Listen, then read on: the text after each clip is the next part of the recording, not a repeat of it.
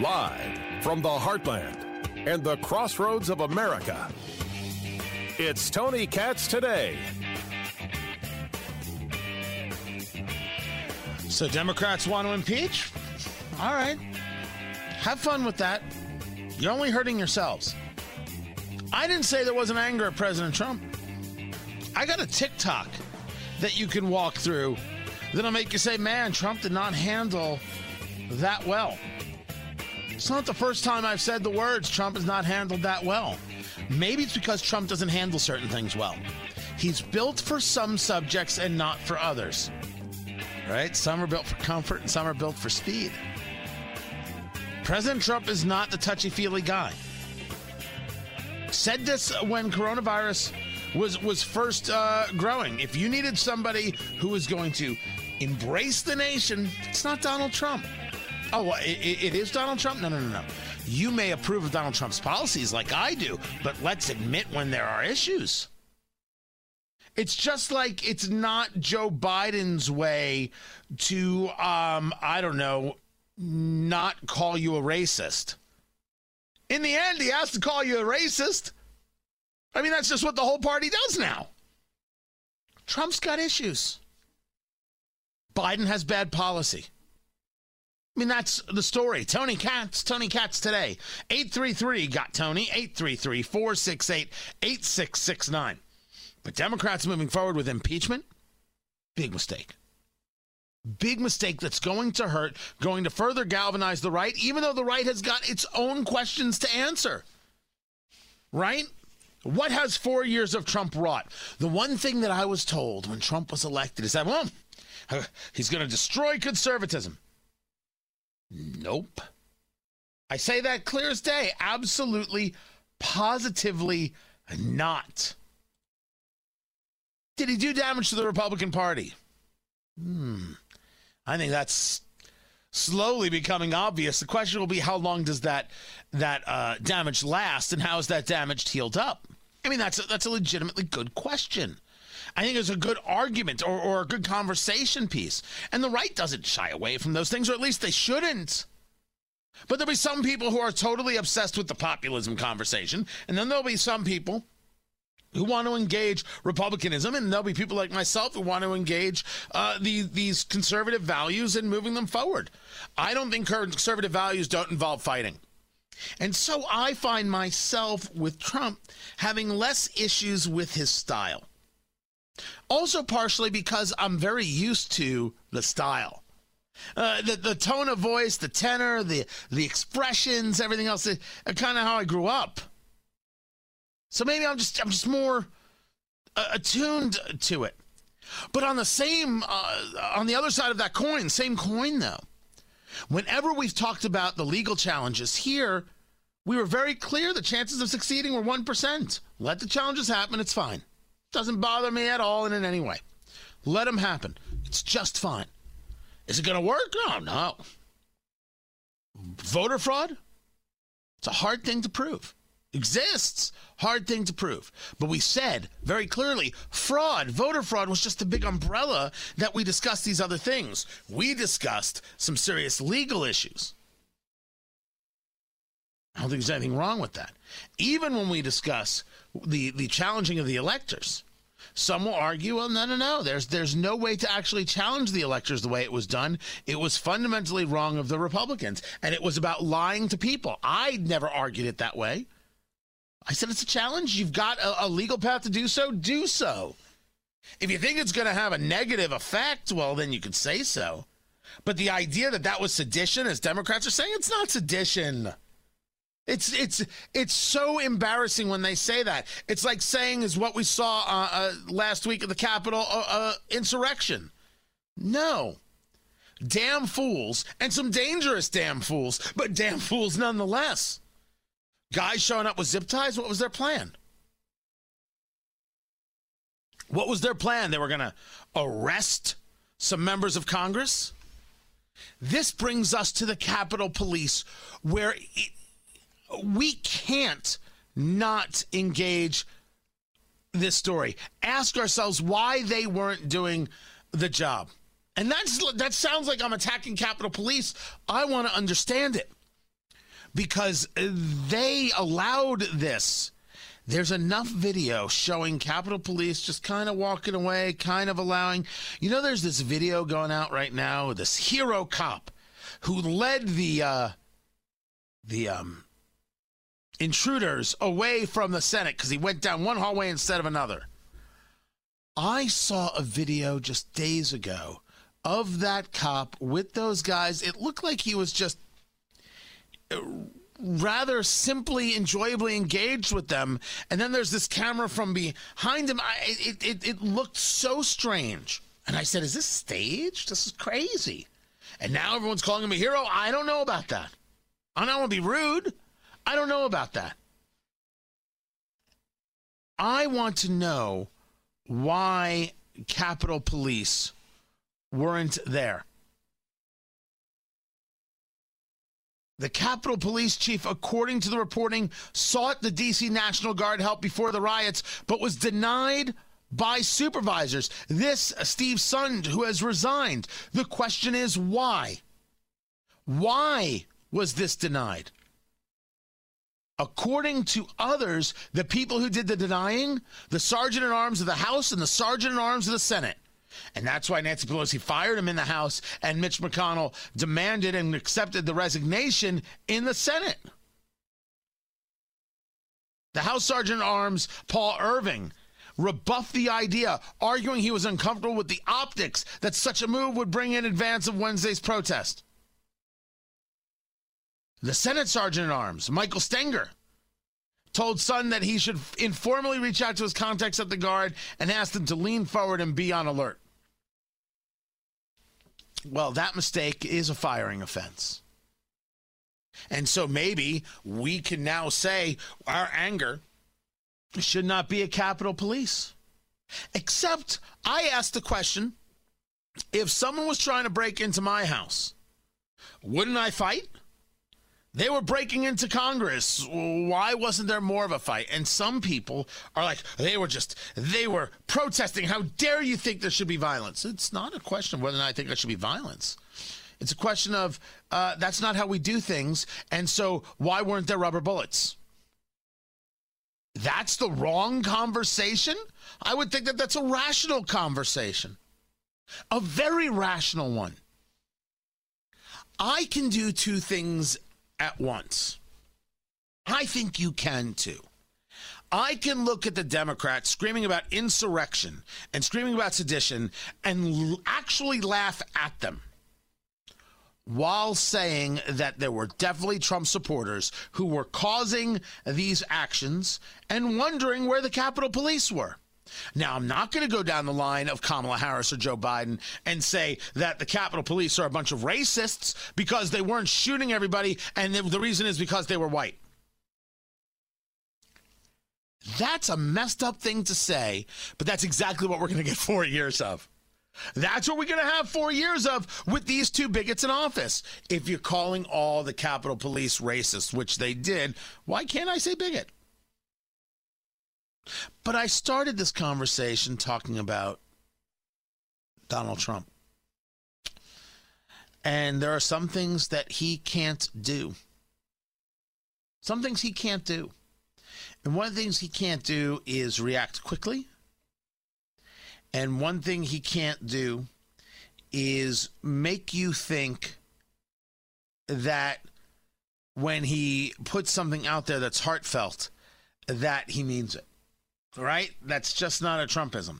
Now, I am, as a guy who isn't interested in the touchy-feely, right, I'm cool with that. It doesn't mean that America doesn't want it. Right? So at 8:17 in the morning, this is a pretty good put together by Jim Garrity over at National Review. This isn't about Jim's politics or National Review's politics. I'm just talking about what he assembled here, he amassed. At 8:17 a.m., Donald Trump tweeted that Wednesday morning, all Mike Pence has to do is send them back to the States and we win. Do it, Mike. This is a time for extreme courage. But there was nothing that Mike Pence could do. He doesn't get to send back electors. That's not how it works. I have never read it to say that he could. And when Trump said in his speech, Mike Pence is going to have to come through for us. If he doesn't, that will be a sad day for our country because you're sworn to uphold our Constitution. Mike Pence, I hope you're going to stand up for the good of our Constitution, for the good of our country. If you're not, I'm going to be very disappointed in you. I will tell you right now. I always thought that was pretty disgusting from President Trump. Not a way to treat Mike Pence at all. At 2:16, Mike Pence was ushered off the floor of the Senate. That's when the Capitol was put on lockdown and the protesters broke into the Capitol complex. 8 minutes later, 2:24, Secret Service determines the rioters represent a real threat to Mike Pence, and Donald Trump says on Twitter, Mike Pence didn't have the courage to do what should have been done to protect our country and our Constitution, giving states a chance to certify a corrected set of facts, not the fraudulent or inaccurate ones which they were asked to previously certify. The USA demands the truth. So you now have a moment where there are these people in the Capitol. Secret Service is worried, and Trump is still tweeting this. Now, maybe he had it scheduled, but you'll notice how that just doesn't, he's not even thinking about the other thing. And if you want to wonder or know, hey, what is the issue people have with Trump? It is stuff like this. This is very, very clear. And it goes on where 14 minutes after that, Trump urges everyone to stay peaceful. And at 6 p.m., Trump tweets, these are the things and events that happen when a sacred landslide election victory so unceremoniously and viciously stripped away from great patriots who have been badly and unfairly treated for so long. Trump doesn't have the ability to see, hey, whoa, the country sees it this way.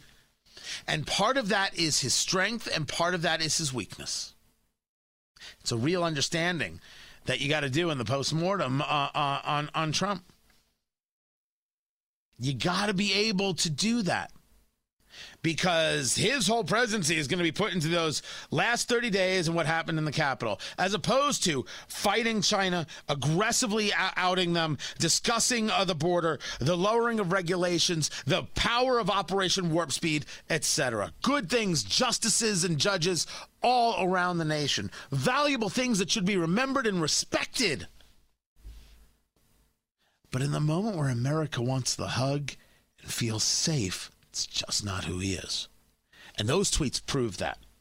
And that's something that Republicans, many on the political right, are just going to come to the reckoning of.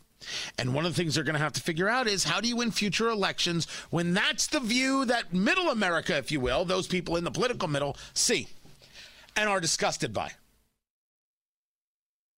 Real conversation. We're going to get into it. We've got a year to figure it out. We're not going to do it all today. I'm Tony Katz.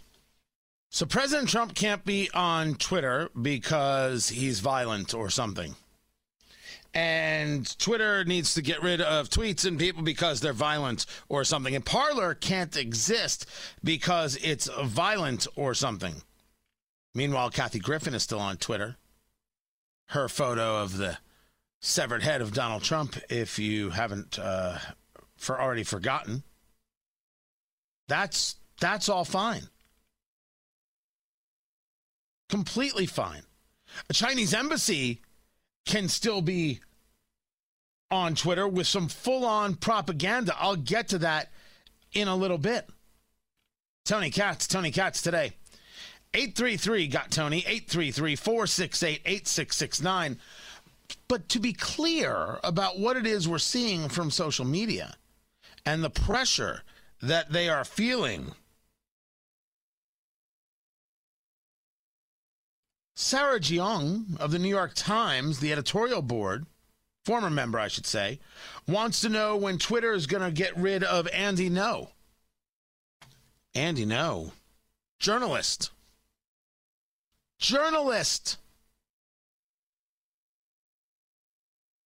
Who has been exposing what's going on with Antifa. I mean, my gosh, that's somebody who shouldn't be on Twitter? Then there's a journalist over at Yahoo News who thinks that Molly Hemingway, Molly Hemingway of The Federalist. She shouldn't be on Twitter. They're excited about these things. They're overjoyed about these things. They are thrilled with the idea of getting people off these social media sites, preventing people from speaking out. So clear. Overjoyed.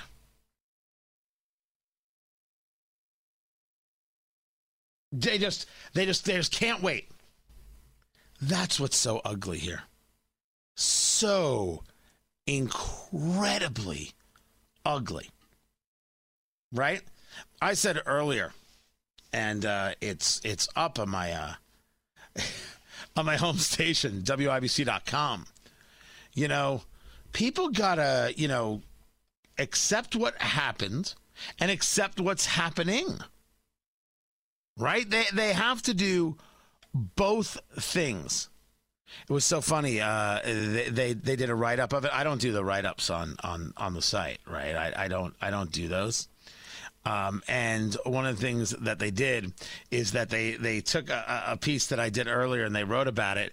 And the heading was, wait, where is it? Hold on. This is so great. Conservatives need to get on the same page about what transpired last week in our country. And of course, social media being social media. That's weird. I never heard anyone having to get on the same page to tell the truth before. This is why I'm let what happens on social media happen. You got to listen to the entirety of a thing. What does it mean, though? What do conservatives have to do? What would it mean to be getting on the same page? Well, I would argue, as I have been now for this show, that it's about understanding how you move forward. As I was just talking about, you got to accept what happened. You got to realize its problem. You got to realize the lies that are being told about it, like, for example, insurrection, sedition, which is nonsense stuff and so harmful. And then you got to say, okay, how do you go out and sell your story that your way of looking at the nation is better than theirs, right? Because that's what it all is. That's exactly what it all is. It is amazing. And this is why so much of what you see, it's so hard to trust. This is where it gets ugly. How do you trust anything? How do you do it? And one of the reasons I think talk radio is so incredibly important, but it's sort of going to require listening as opposed to somebody taking a headline out of context. Now, don't get me wrong. If the headline says conservatives need to get on the same page, you might think like, well, what aren't they on the same page about? But when you listen, it's very clear. The honest assessment of what happened, some people have a hard time with that because it may hurt their side. They shouldn't. The honest assessment of how people are lying and moving it politically, which we must dismiss. And then a reconfirmation of values and going out there and doing the work. I'm Tony Katz. Okay. Wasn't expecting this. Fox News changing its lineup. I mean, I'm really surprised. And then CNN changed their lineup, and it's like, what in the world? Tony Katz today. 833-GOT-TONY, 833-468-8669. The CNN change isn't that big. They're going to increase Jake Tapper's show, which, okay, that's sad. They're going to shorten Wolf Blitzer, but c'est la vie. Now the Sunday show, State of the Union, will be Tapper and Dana Bash, and they're going to take turns. 1 week on, 1 week off. That's what they're going to do. And then some other maneuvers are taking place. Jim Acosta leaving the White House beat. He's going to be their chief domestic correspondent, anchoring on the weekends. So you won't be watching CNN on the weekends. The Fox story is more fascinating. The Fox story is nuts because Is this really something that was in the offing and in the planning? Or is this Newsmax putting pressure on? They are moving Martha McCallum in 7 p.m. Martha McCallum is facing pressure from Greg Kelly over at Newsmax. He doesn't have the ratings she has, but he's getting some ratings. So they're moving it out of the 7 p.m. slot. And now here's how it goes. You've got Fox and Friends from 6 to 9.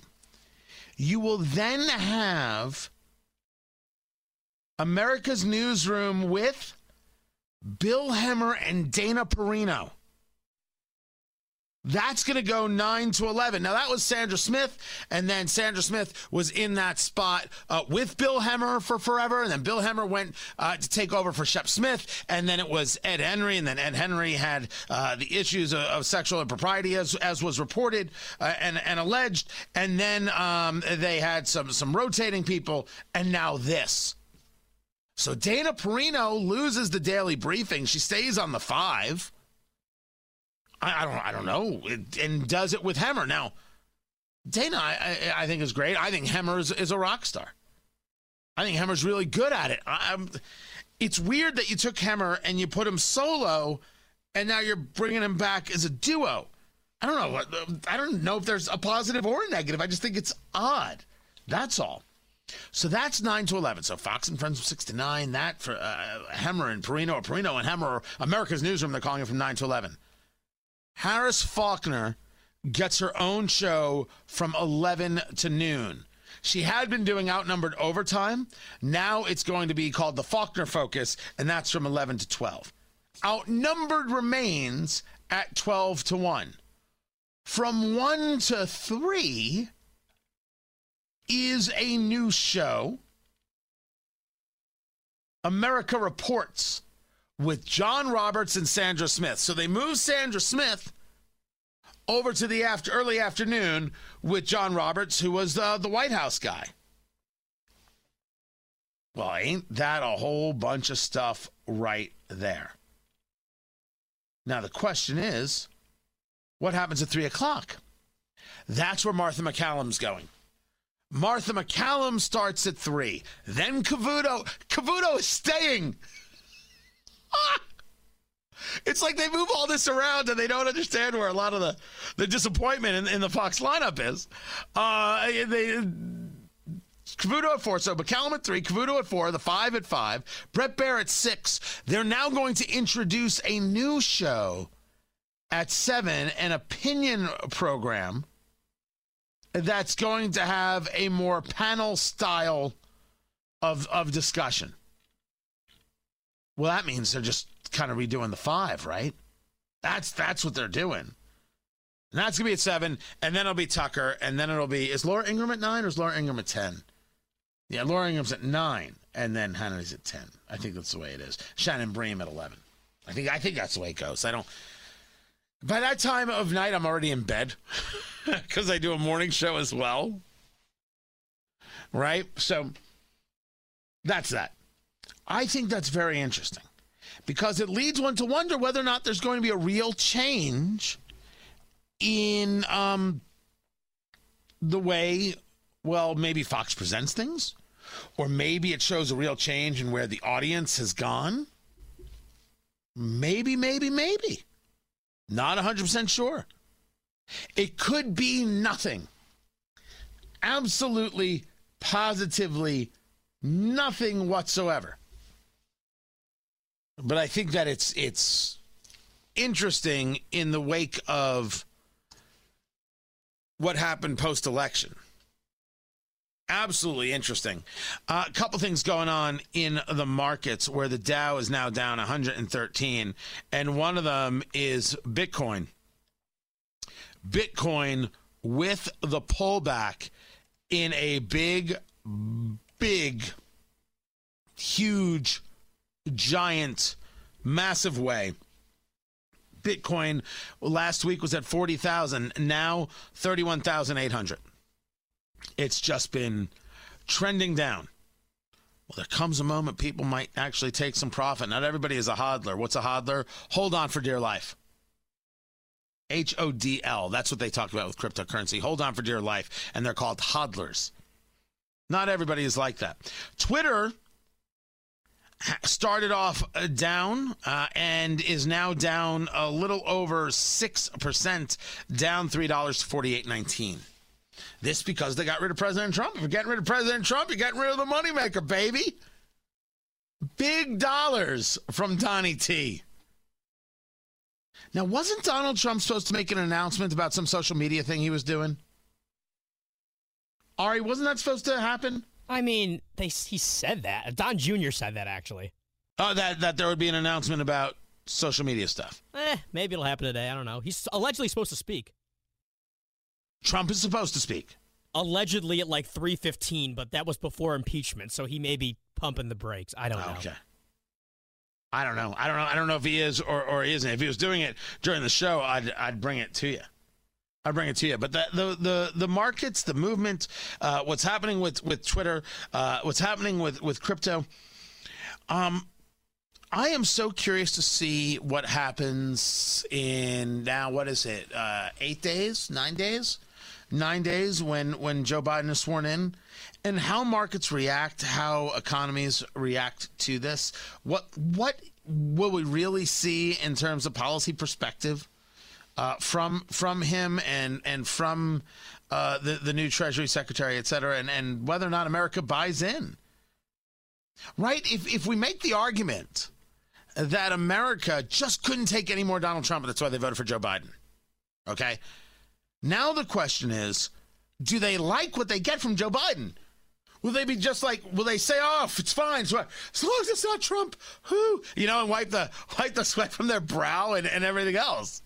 Or will they say, oh, man, this isn't what I wanted? Oh, this is no good. And will Democrats feel pressure? I can't answer that. I cannot answer that. What I can answer is that Biden is letting you know where his priorities are.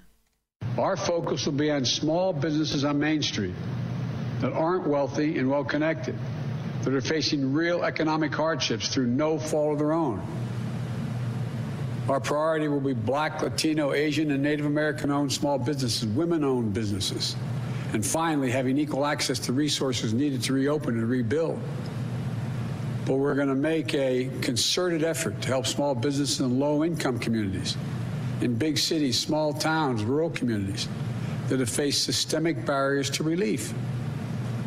Think of the mom and pop owner with a couple of employees who can't pick up the phone and call the banker, who doesn't have a lawyer, an accountant, to help them through this complicated process, to know if they're even qualified, or who simply didn't know where this relief is available in the first place.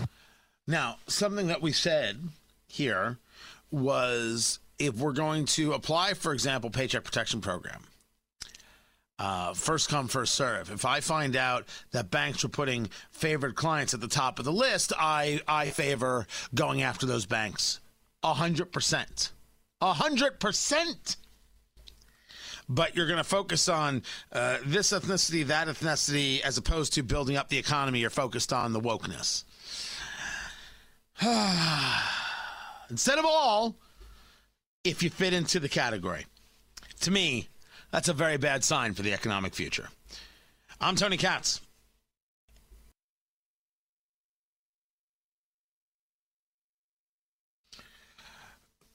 So we've been talking about the Capitol Police and what happened at the Capitol when people were able to break in. Tony Katz today. It's great to be with you. Well, this getting reported. Michael Kaplan, CBS News, right? Is he still with CBS News or formerly of CBS News? No, he's an investigative producer at CBS.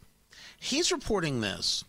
The U.S. Capitol Police has had to respond to a, quote, couple of incidents, unquote, of officers threatening to harm themselves in the wake of the attack on Capitol Hill. This includes a female officer who turned in her own weapon for fear of what might happen. I'm not sure what to do with that information. One source telling CBS that the department is demoralized. Quote, there's tremendous moral injury, a sense of failure weighing them down. They went home to family and were asked, how did this happen? And it's very easy for those officers to interpret that as, how could you let this happen? Well, let me, to these Capitol officers, there is a large question of how could you let this happen? But I think that you are right if you were to say, and maybe it's not even a question of you're right. What we should say is, was this allowed to happen? We know, as we've been reporting on, that requests were made for more help, and you were turned down by the House Sergeant at Arms and by the Senate Sergeant at Arms. We don't know why. We want to know why. We want to know what your orders were that day. There's going to be blame. But there has to be also, within that, all right, here's how we're going to do it better every time from here on out. You got to accept that, you watch what happened in the Capitol and you're like, what the hell? You didn't even think it was possible, right? How many evil-doing groups around the globe are like, wait, it's that easy? I just put on a Viking helmet and I'm in? Tommy, go to Amazon and order a Viking helmet. No, with the Longhorns, Tommy. No, not the Texas Longhorns. I'll do it myself. That is a frightening proposition. Legitimately scary. Legitimately scary is what's happening with social media and what they're doing to America. Twitter is not your friend. Amazon is not your friend. Apple is not your friend. Google is not your friend. They went after this group Parler. They decided, what you're doing isn't good enough. Oh, you're not policing enough. We won't let you on the app stores. We won't allow your servers. Goodbye. That's a lot of power. Representative Devin Nunes says it's racketeering. It's one weird place where conservatives and the far left do meet up. And so breakups may come. Breaking up these companies may come. I'm never really a fan, but look at what they're doing. Look at how they're acting. Look at how many people are so proud. They've never been so proud as to silence people. It's so beneath us. If I argue that Pennsylvania screwed up regarding the election, you tell me, you're denying the election. Screw you. This brings us to a tweet from Nikki Haley. Silencing people, not to mention the president of the U.S., is what happens in China, not our country. To which Chris Hayes of MSNBC responds, I can guarantee you no private Chinese firm would be able to kick Xi off their platform. This is considered a rational response? You're right. Xi wouldn't be able to get kicked off the platform. But in this situation, the platforms are Xi. There's the issue. It's ugly and people should say so. It isn't a question of whether or not they can do it, it's whether or not they should. And people are like, well, wait, I thought you said that the baker didn't have to make the cake. If the baker doesn't have to decorate the cake, well, then the platforms, they don't have to host people. Yeah, but the bakers' lives were destroyed and the government went after them. The government went after them. They're not going to do this in this case. If these are monopolistic practices and they're not broken up by the government, isn't the government therefore condoning it? It's an argument. I don't know if it'll hold, but it's certainly an argument and one worthy of our time and attention. All the while, Twitter allows this. From the Chinese embassy in the U.S., we Uyghurs have a saying, 2 pennies earned with one's hard work is better than a mountain given by the emperor. We want good life, so we work and make money with our hard work. Why would we need to be forced to do so? It's a panel in China, press conference on Xinjiang-related issues. Every Uyghur Muslim will be killed tomorrow if they don't say what they're told to today. This is China. And they are engaging in a full-on propaganda war on Twitter. And Twitter's like, sure, that's fine. Oh, you're questioning the election. That's not fine. You got to go. Sorry. You said something we think triggered somebody. You don't get to be on the Twitter box. Oh, you're going to just engage in propaganda about Uyghur Muslims and how happy the women are with the state-sanctioned rape? Oh, yeah, you just tweet away. You just tweet away. We'll look over in this direction like nothing ever happened at all in any way. I mean, things are going to get ugly. They're already ugly. They're going to get worse before they get better. And our job is to remain calm. All is well. It's not perfectly well, but remaining calm is going to matter a great deal.